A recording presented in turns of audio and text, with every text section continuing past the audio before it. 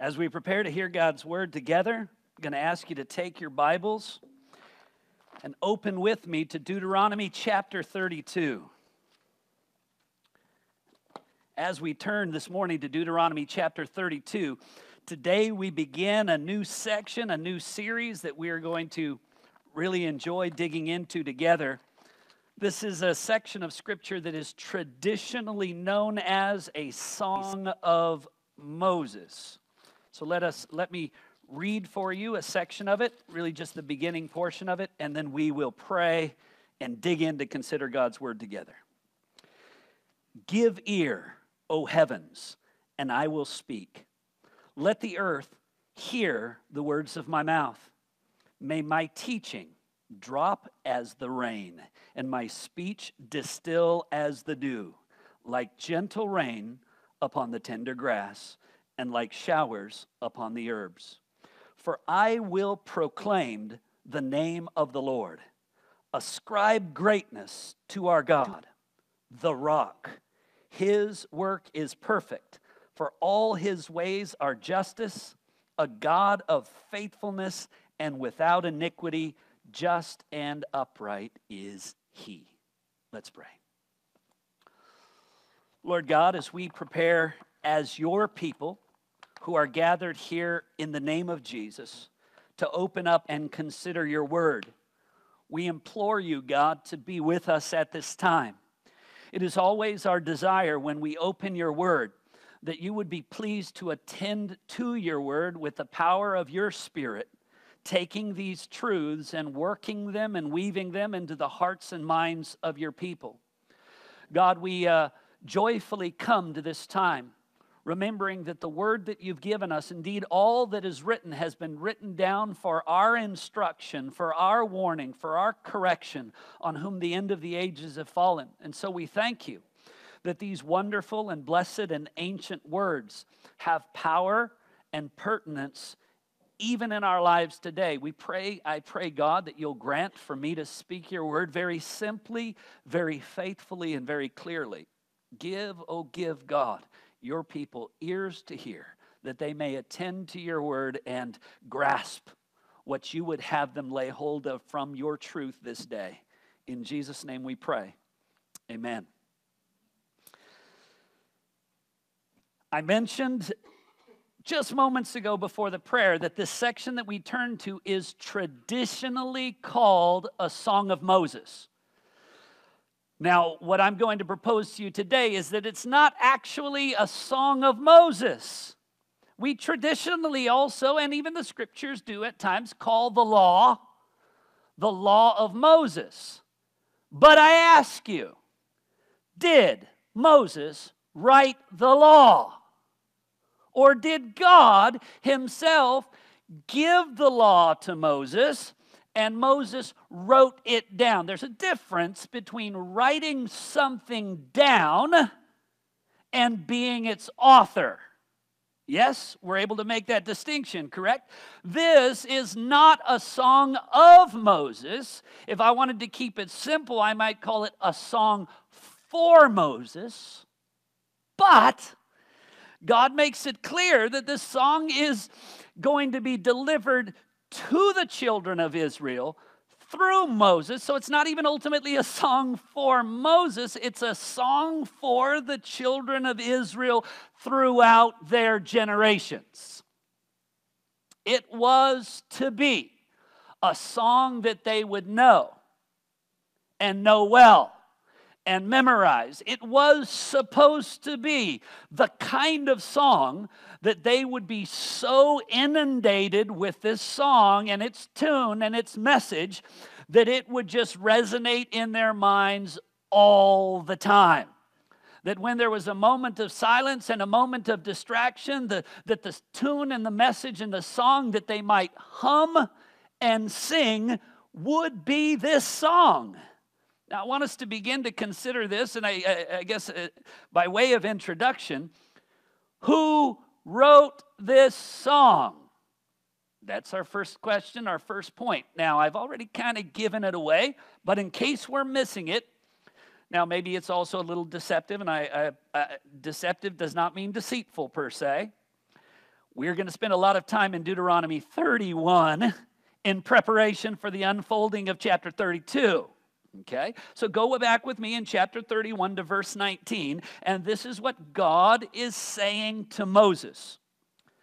Now, therefore, write this song.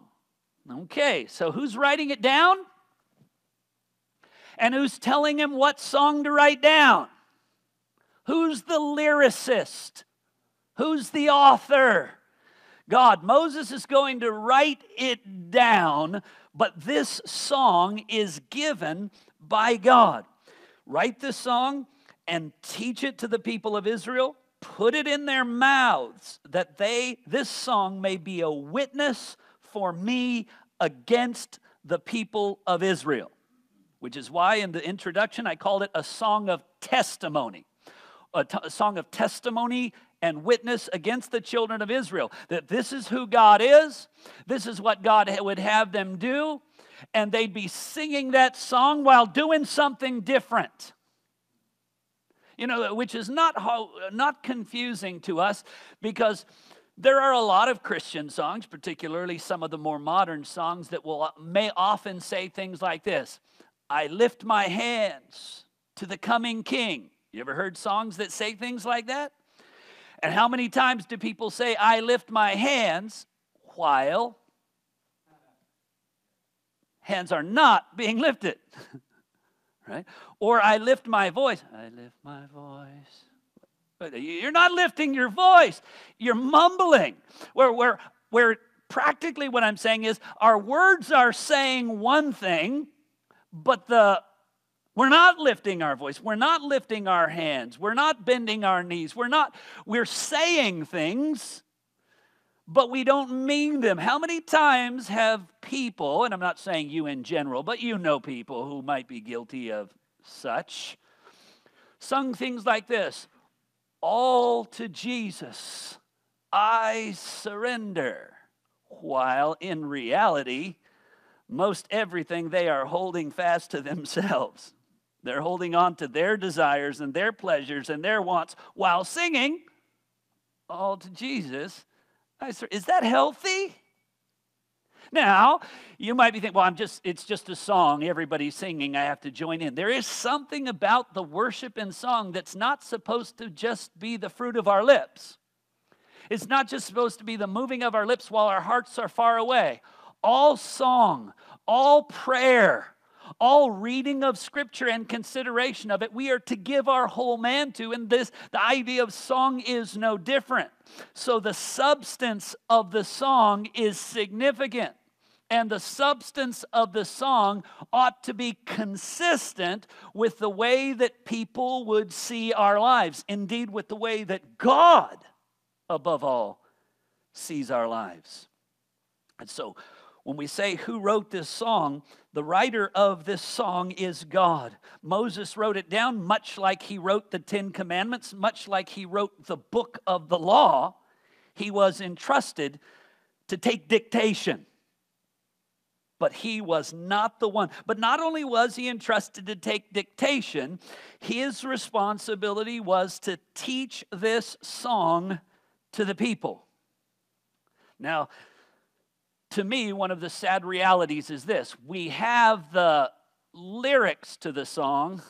I would have loved to have contemplated its original melody and how it went and how it flowed. One of the things that does happen, and one of the things that we do realize, is sometimes things are easier to commit to long-term unbreakable memory if you memorize them in the context of songs. I was speaking with someone recently who they've been working with their small children through a song where they have memorized the order of all the kings of Israel and all the kings of Judah. And I smiled, mildly impressed, as I contemplated my inability to just rattle those off. But they've locked them in. And sometimes simple little things like that you locked in. My daughter, who's now approaching 22 years old, When she was young, she learned by singing the Hebrew alphabet. She doesn't know Hebrew. She probably could not recognize what specific letter is being given if a Hebrew letter was shown. But if you tell her, do you know the Hebrew alphabet? She will start. Aleph, Bet, and Gimel, Dalet, Chech, and Vav, and Zayin, and on and on. Singing, but by putting it to a tune, it stuck for decades. Now, she's able to just recite those things without any reference, without any point, but that's the power at times that music has to lock things in. This is not to just mindlessly recite sounds. This is that you would say these things over and over again, that you would lock in the meaning of it. Not only that, I want to be clearer. There's weird language in this. Weird language sometimes comes up because they're a different era, a different culture, and they use different figures of speech than we do. He tells Moses, still in 31 verse 19, not only is he to teach this song to them, which could take a long time. For some of us learning new songs, do we know it instantly? Some pick it up faster than others, and it all depends if it's a brief chorus and how overtly repetitive it is. That will all play into it. But what if it is a really long song without repetition, like this one? This is a big song. This is not something that you're going to likely teach them at a single sitting. Listen to this, and then it's going to be your turn. Ready? No! He would have to sing it to them again and again, and they'd pick up. Let's sing the first line together. And they'd sing the first line together. All right, now the next line is like this. Let's sing the second line together. Now let's join them, first and second line. And this would be an intensive labor, and some of you probably have done this kind of thing. It was a lot of work. Further, he says, the language he says there is, put this song in their mouth, which, if you're being too literal, is a very uncomfortable thought. But the idea is this: every single one of them has to learn it. No one can just be the quiet, and this happens. Some of you have been in church settings, chapel settings, whatever it may be, and somebody's not singing. Somebody's not joining in. It happens even in I don't know if it still happens in schools that people say the Pledge of Allegiance to start the day. In some places and in some eras, that's how it happened, and it wouldn't be uncommon for somebody to fling the hand up there and nothing really is participating in that. Well, he was not to allow any non-participation. You put it in their mouth. If someone's not saying it, if someone's not getting it, you got to keep teaching it. Everybody has to be involved. The put it in their mouth, we don't like this notion, means this is a forcible thing. I don't want it. Imagine, if you would, a small child. And you got yourself some mashed peas. And the child is saying, I don't want it. And what is the mother saying? You got to eat it. Open your mouth. And what's going to happen is the parent is going to ultimately put it in their mouth. They're going to force it upon the child. Now, it's not a force of brutality. It's not a force of abuse. It's not a force to ruin. The reason why it is being forced on the child is because it is good for the child. It will benefit them. It will nourish them. It is good and suitable and helpful for them. They don't like it. They don't want it. They don't know it. But the parent knows it is good. It is valuable. And I am sticking this in your mouth. And it better not come back out. Whereas the song, no, the analogy is too strong. The song is to come back out, okay? It's to go deep down within and fill you, as well as, remarkably, not like food, Join in song coming outwardly. So we know now who wrote this song. God wrote this song. So instead, we could say a song of the Lord through Moses for the people of Israel. But that would be a long title in your Bible above the chapter, and so it's still going to end up forever saying a song of Moses. Second thought, I want us to ask, why was this song written? Let us consider the times, first of all, into which this song was written. In chapter 31, verse 14 says this, and most of us this never happens to. God says, it says, and the Lord said to Moses, behold, the days are approaching when you must die. That's not the kind of thing you're hoping to hear every day. The days are approaching when you must die. And then he tells them that he's going to commission Joshua and bring him and present him. Verse 16, again, the Lord said to Moses, behold, you are about to lie down with your fathers. Okay. Again, those are not our common phrases. Lie down with your fathers. Fathers is plural, which is your father's father, and the father before that. Moses at this time is 120 years old. Not a young man. He's about to die. He tells him, you're going to lay down with your fathers, means you are being put into a grave. It's a figure of speech because he's not going to be buried even in the same location. But it is coming, it is happening, it is done. And listen what he says next in verse 16. Then this people will rise. So you will lie down with your fathers. And when you go down, these people will rise up. He's using this play of language in opposites there that's very poetic. You will lie down, they will rise up, and whore after foreign gods among them in the land that they are entering. They will forsake me and break my covenant that I have made with them. Then my anger will be kindled against them in that day, and I will forsake them and hide my face from them, and they will be devoured, and many evils and troubles will come upon them, so that they will say in that day, have not all these evils come upon us because our God is not among us? And I will surely hide my face in that day because of all the evil that they have done, because they have turned to other gods. So the times into which God is saying this is a time where the children of Israel, they all know who God is. They are not worshiping at this moment any other gods. They have, though, had their eyes fixed on Moses.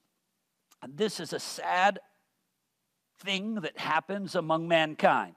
Their eyes were so fixed on Moses, you do remember that when he went up to the mountain to get the rest of the law, after God speaking the 10 Commandments, went up to the mountain to get the rest of the law and was gone for 40 days. God himself had told them, you shall make no other gods, no foreign gods, no graven images. Moses is gone for 40 days, and they said what? As for this man, we don't know what's happened to him. We don't know where he's gone. So, instead, I would think the logical thing would be, so let's choose another man to be our leader. But the children of Israel proved at times, most times, to be unreasonable. They didn't say, let us choose another man to be our leader. We don't know what's happened to this man. Let us make for ourselves gods. Wait a second. Even if Moses is gone, who's not gone? God's not gone. God's the one who had spoken to them the 10 Commandments. God's the one who through Moses had brought the plagues, who through Moses and Aaron had delivered them through the sea on dry ground. But their tendency, instead of looking at God and living for God, was to look at the man who served God. No! Men are just men. And men will fall. And men will stumble. And too often, people, even in the context of churches, will say, I believe this because this man says it. If what this man says, further, if what this man says does not match up with what God says, you follow God and not me or any other man. Because we don't have a right to change it or twist it at all. And so Moses is about to die, and God says when he does, the children are going to rise up and forsake, break the covenant, go astray, follow other gods. Now I ask you this. How does God know that? And hopefully you're in your mind answering, because God knows everything. He knows absolutely everything before it happens. And if he wants to, he can change it, influence, alter it in any way he wants, because all power belongs to God. But God says this is going to happen. He even doubles up on it and expands on it. Jump down with me in chapter 31 to verse 20. Listen as I read. For when I have brought them into the land, flowing with milk and honey. So I'm still going to give them all of these blessings, which I swore to their fathers. And when they have eaten and are full and have grown fat, the phrasing is, they have just enjoyed and even indulged on the benefits and provisions that God has given. And as they are there basking in the benefits that God has given them, they're going to turn away from him. They're loving the benefits. But their hearts are not given to God. So they will have grown fat and full on what God has provided for them. Then they will turn to other gods and serve them and despise me and break my covenant. Verse 21. And when all these evils and troubles will come upon them, this song shall confront them as a witness. This song shall be a testimony against them as a witness. I mean, that's what this song was meant to be.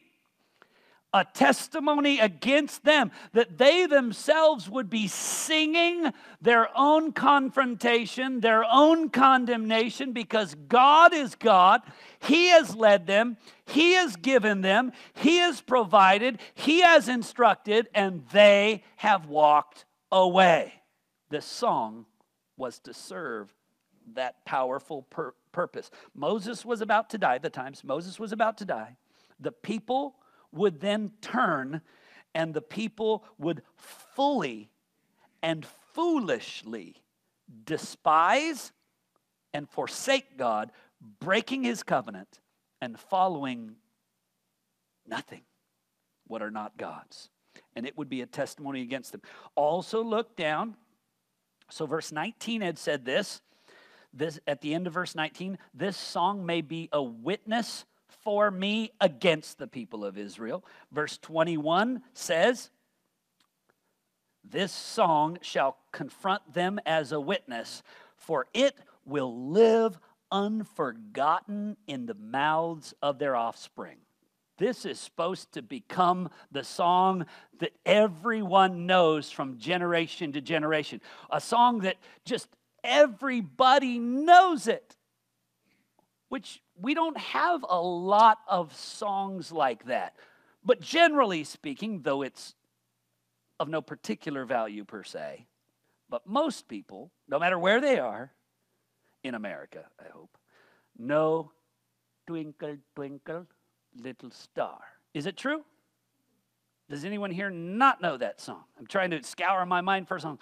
This is a song that everyone would know, and that immediately, if you hear that tune, dun, dun, dun, dun, dun, dun, dun.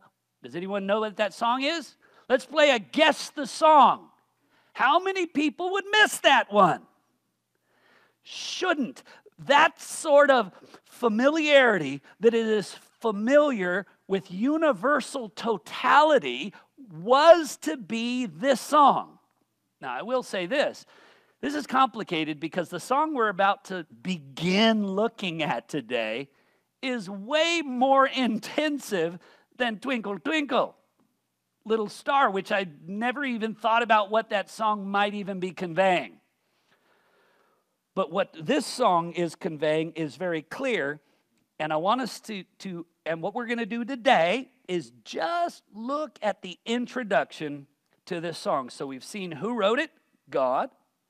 We've seen why the song was written, because Moses was about to die, and then soon the children of Israel would walk away, and this song would serve as a testimony and witness to remind them of who God is, what he's done, what he's called them to be, and what they're doing, and how different that is.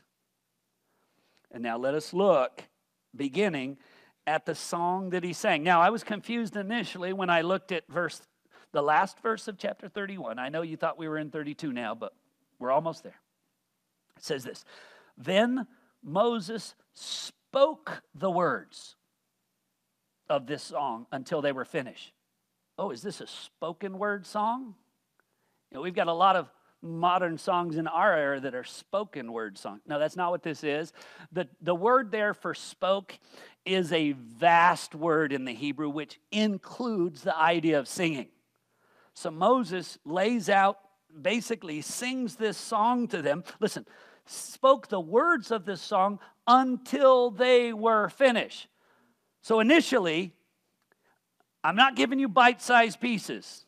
Today, you're going to hear the whole tune. He was, not me. Today, you're only getting a bite-size. He would say, this initial hearing, you're hearing the whole song and all that it has to say. You consider it, and then we're going to start working on you getting this and you owning these things. And it says, he spoke the words of the song until they were finished in the ears of all the assembly of Israel. So he made sure that this would, even there, be careful with all Israel. There was a multitude of them by now. In previous verses, it gives the context that all of the leaders of the clans and tribes had been gathered. So the nature of this is he was going to teach them, and then they were going to go out and teach the rest of them. But everyone was to hear it, and everyone was to know it, and he gave them all the words. He could not skip a verse. He could not skip a part. It's not been uncommon in church history, past and present, as indeed a man may be preaching through a section of Scripture to get to a controversial passage. But I mean, how can any part of Scripture be controversial? God's Word, all Scripture is profitable for doctrine, reproof. There should be no portion of it that we just disregard, that we just cast aside, that we would be ashamed of or embarrassed of. Every bit of Scripture, every word of God proves true, as it tells us in Proverbs chapter 30, verse 5 and 6. But he sang this song, and now we begin chapter 32, and we'll just see the first 4 verses. The song begins like this: Give ear, O heavens, and I will speak, and let the earth hear my words, the words of my mouth. So the first thing that he says is a little bit confusing. Who is he singing to? Well, he says, heavens and earth. And I want to ask you this: does the moon have ears? Do trees have ears? So what is going on here? Let's unfold this a little bit. Now, some men and teachers of the past had said what he's really trying to do is he's initially beginning this calling out to unliving, inanimate objects to show that even they're going to listen, but the children of Israel won't listen, which is a fun thing to think about, but I don't know if that's necessarily the case. Often when the Scriptures use those two things, those are bookend phrases, I might say. Heaven and earth, beginning and end, Alpha and Omega, right? First and the last, the highest and the lowest. These are bookend phrases. When he says heaven and earth, he's really calling forth that all creation would bear witness to it. That would be the totality of all that God has made. Now, the heavens would be the heavens and all that is in it, the earth and all that is in it. So he's calling the angels to pay attention. He's calling the fallen angels to pay attention. He's calling the people. He's calling everyone. God is wanting it to be known that he who created all things, indeed, as this song is being sung, that everything that exists bears witness to who God is and how they, the children of Israel, have failed and turned away from God.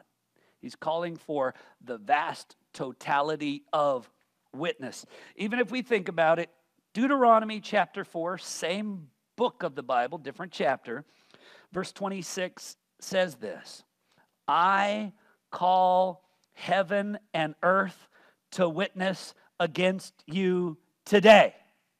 Now, if that is literal, that would be the kind of witness I want against me. Heaven, what do you got to say? Just hear wind. Earth, what do you got to say? All right, no witnesses against me. You don't hear it. But this is not what it's saying. All that is in heaven and all that is in earth, all that is observed, all that is seen as witnesses against this day. In chapter 4, verse 39 of Deuteronomy, know therefore today and lay it to heart that the Lord your God is in heaven above and on earth below. There is no other. Okay, things are getting quite stronger there, because when heaven is witnessed, who is the highest of heaven? God. And so if heaven is called as witness, do you know who's also witnessing? Now, when God testifies, is any other witness required?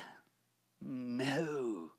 He could actually shatter the mighty without investigation, but he wants them to know. And what's also interesting is the scriptures, even when it lays it out, God is the one who created the heavens and the earth. And even when God made man, he made it with this peculiar intricacy between men and the creation, so that when men fell into sin, I ask you, did it have an effect on the earth? Yes, as a result of man's sin, now when he would work, it would be by the sweat of his brow, and the land would bring forth thorns and thistles. It would become problematic.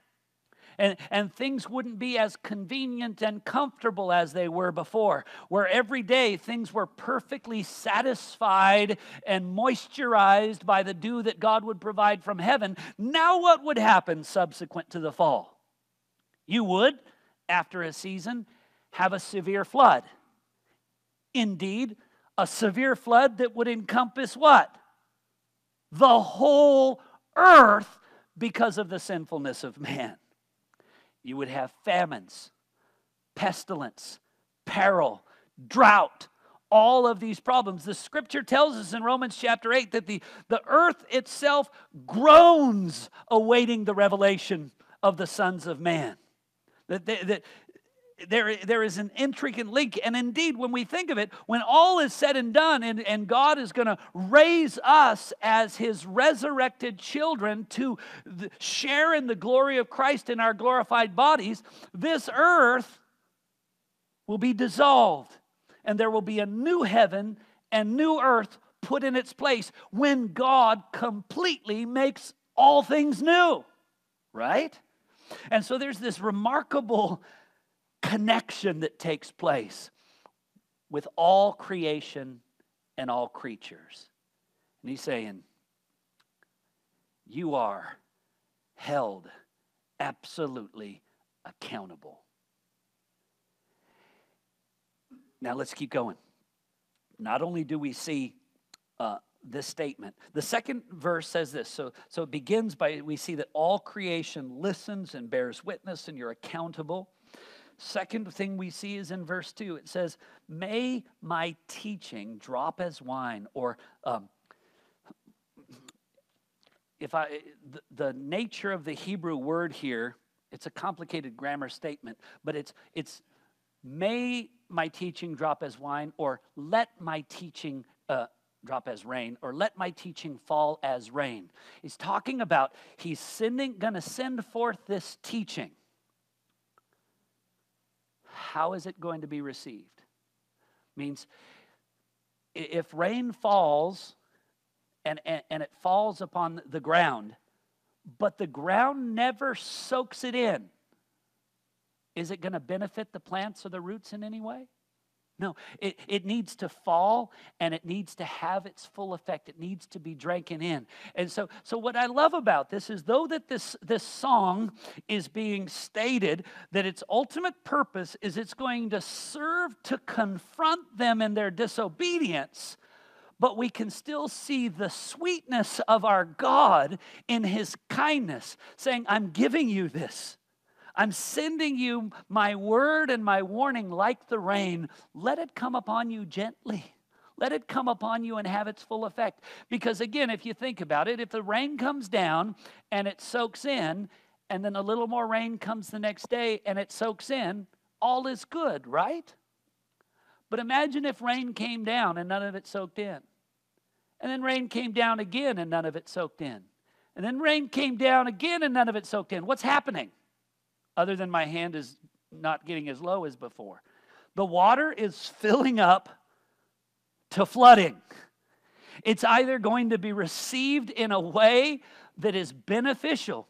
Even the gentlest of repetitive rains, if it's not taken in, would become cumulatively dangerous. Right? Imagine the idea if it gently falls in a place, but a dam is holding it in place, you're still fine. But once that's broken, what's going to happen to all that water? It's going to pour forth. And so there's a sweetness in this warning that the teaching is given. The design is not to destroy. The teaching of God's word, when God gives its word, it is to correct, it is to cultivate.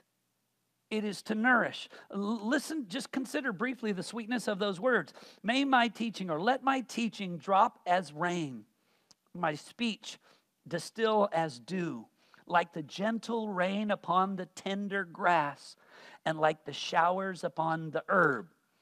Those things that are necessary, those things that are beneficial. And that's the idea. We've got to be willing to recognize ourselves. We're independents. We're in need. We need God's teaching to grow and to flourish. He gives it to us that will cultivate us, that will grow. If we don't respond to it, if we don't receive it, then what's that same word going to ultimately do?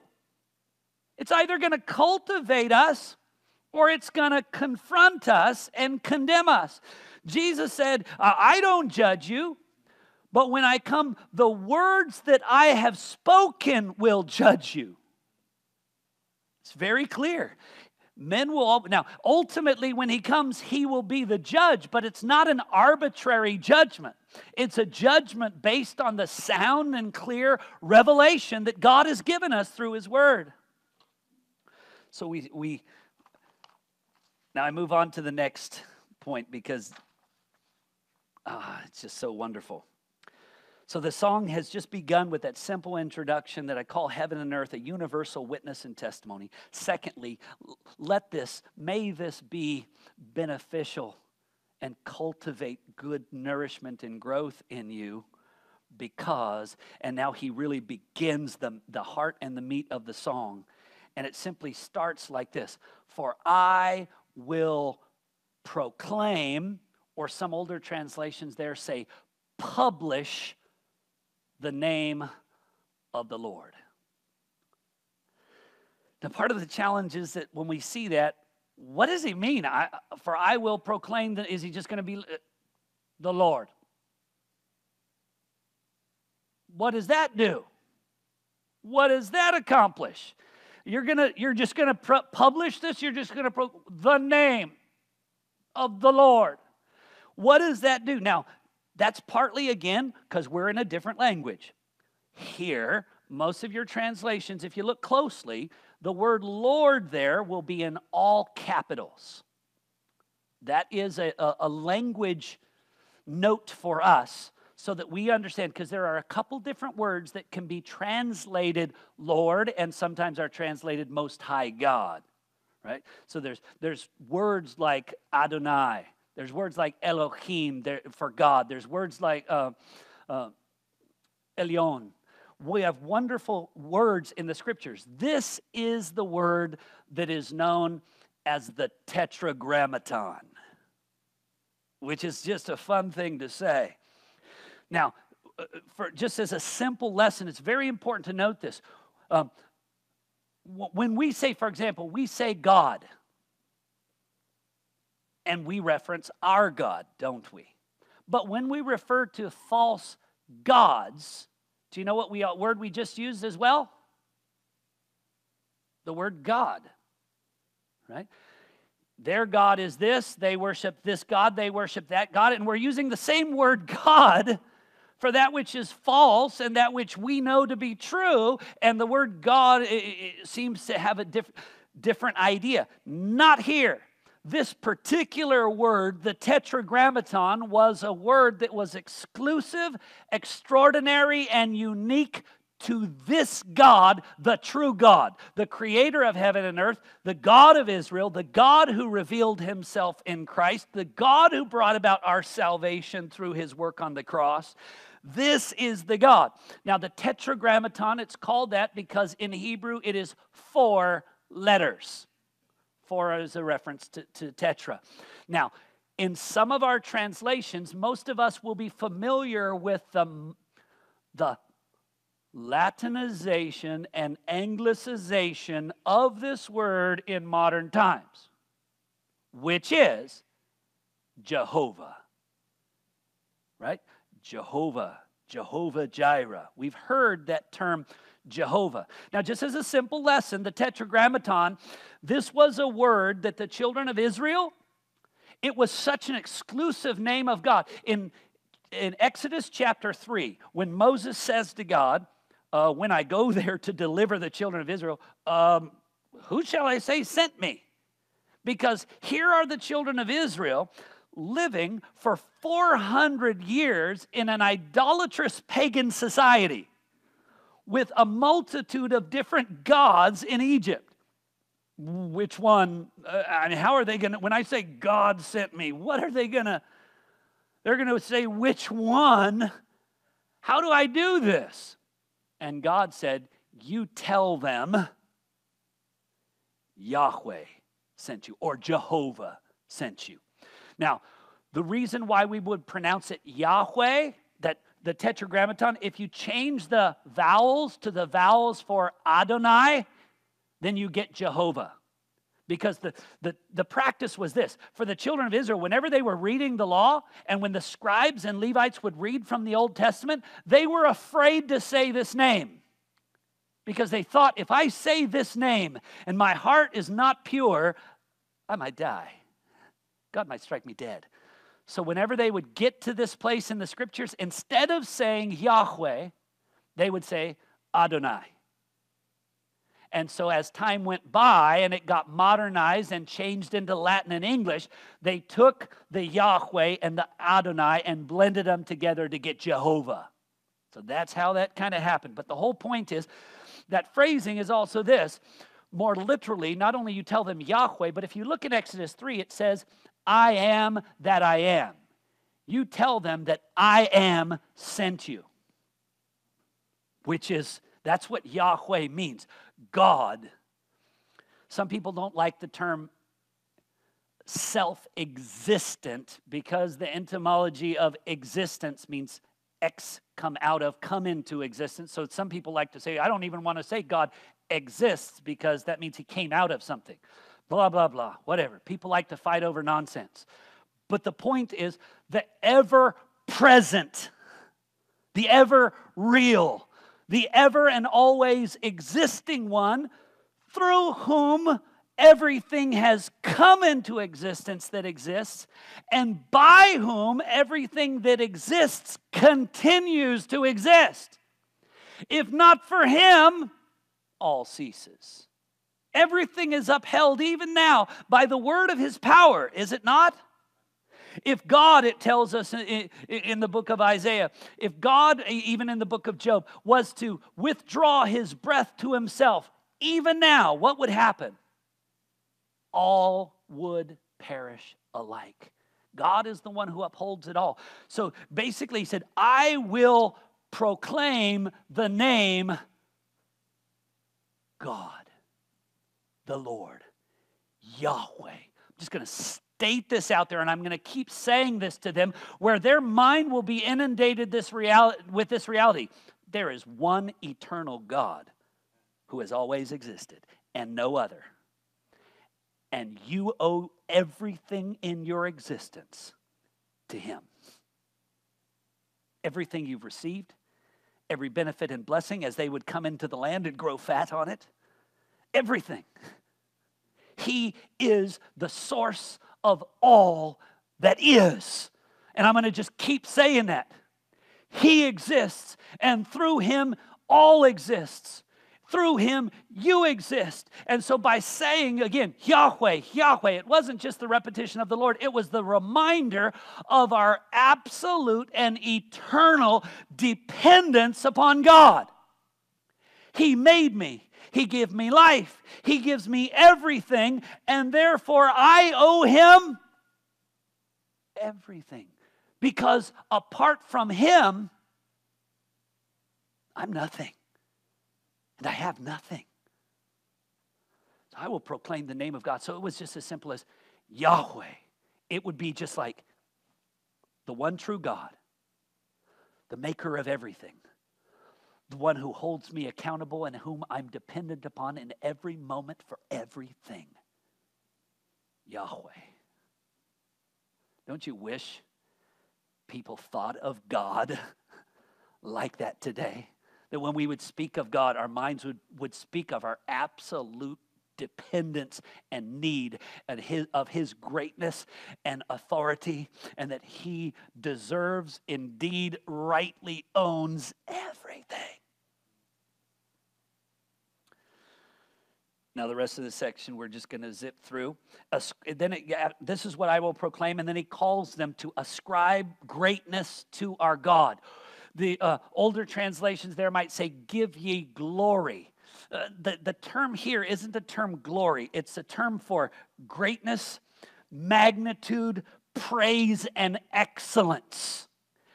Because He is, and because everything that is because He is, ascribe to Him the supremacy, the exalted magnitude, the complete greatness of everything. What is it? You know, the philosophers used to come up with nonsense notions. I think, therefore I am. No! God is, therefore you are. Otherwise you would not be. Really? You're going to attribute the source of your existence and the proof of it to your thoughts and your ability to ponder? I dare say this. Animals who can't contemplate such thoughts still exist, and they will bite you. Further, the next statement it really just seems to come out of nowhere. Verse 4. So, ascribe to the Lord greatness, and then all of a sudden it just says this. The rock. Where did that come from? Give ye glory to God, the rock.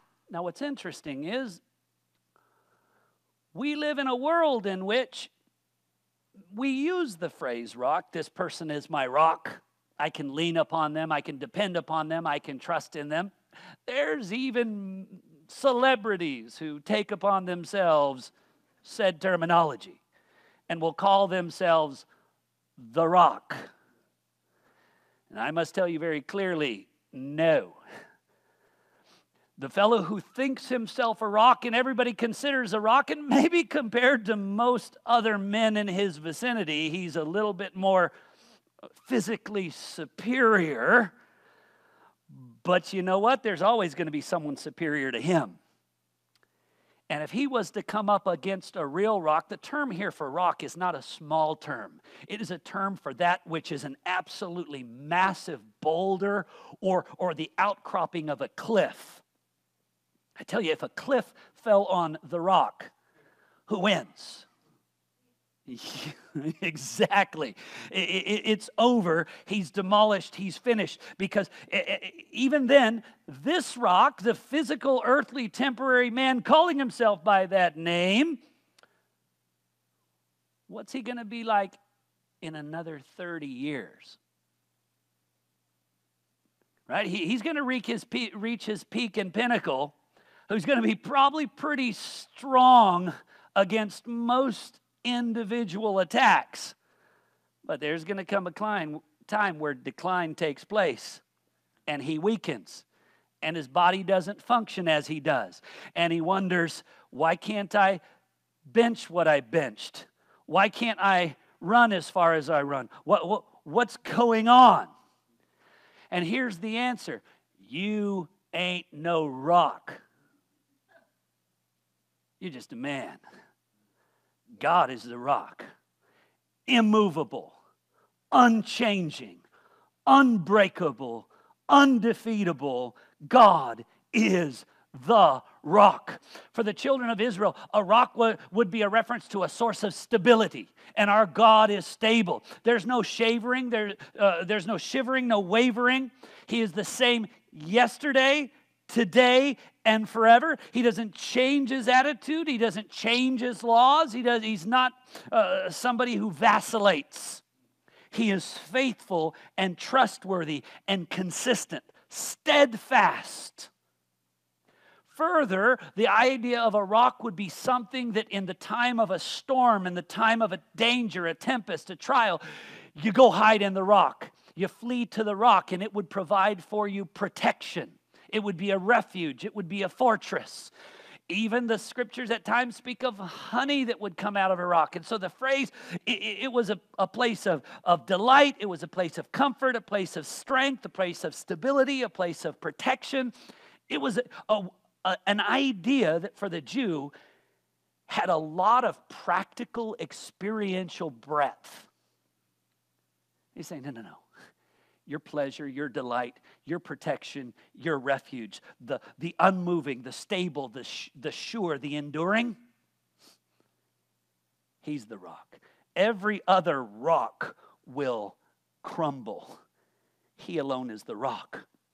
Even we know as we move further into scriptures, Jesus himself is presented as a rock, indeed a stumbling stone that people would stumble over and trip. And the rock people can stumble over, or the rock can fall on them and crush that.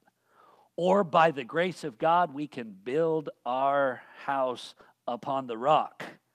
And then when the storm comes, what happens?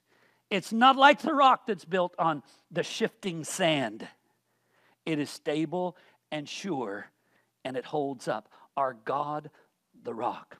We have much more to say, and I do not want to rush it. So we're just going to end with those three ideas initially in the song as it moves to God.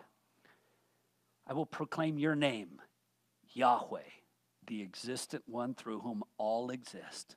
I will call people to ascribe to you greatness, the greatness that is due to your name. You are the singular, alone, the only rock, immovable, unbreakable, unshakable, sure, steadfast, solid. You're our God. And so when this song begins, you know what the first thing is? It's not even on God's laws. It's not on their unfaithfulness. The first thing in the song that begins after calling witness and speaking of the value of the teaching is this. Set your mind on God. Consider who he is. God first. God before all. God above all. We must be a God-centered people. All right, let's pray, and then we will take up again here next week when we come together. Lord, we are ever thankful for your word and the privilege that we have to spend time in it. Sometimes it's a struggle because we do have limited time, and The richness of your word is so much, but we thank you for the privilege to gather and contemplate a few things. I pray the things that we've considered today, you would just help us to digest them and really begin to process how we think and how we live. And God, that you would be first and foremost, above all, in our thoughts and minds. And that everything else in our decisions and our desires and actions will flow out of that unchangeable reality. You do exist. I exist because of you. All that's in my hands is given to me by you. Every talent, every ability, every opportunity. And let me use it for your name, for your praise, for your glory, for your pleasure. In Jesus' name we pray. Amen.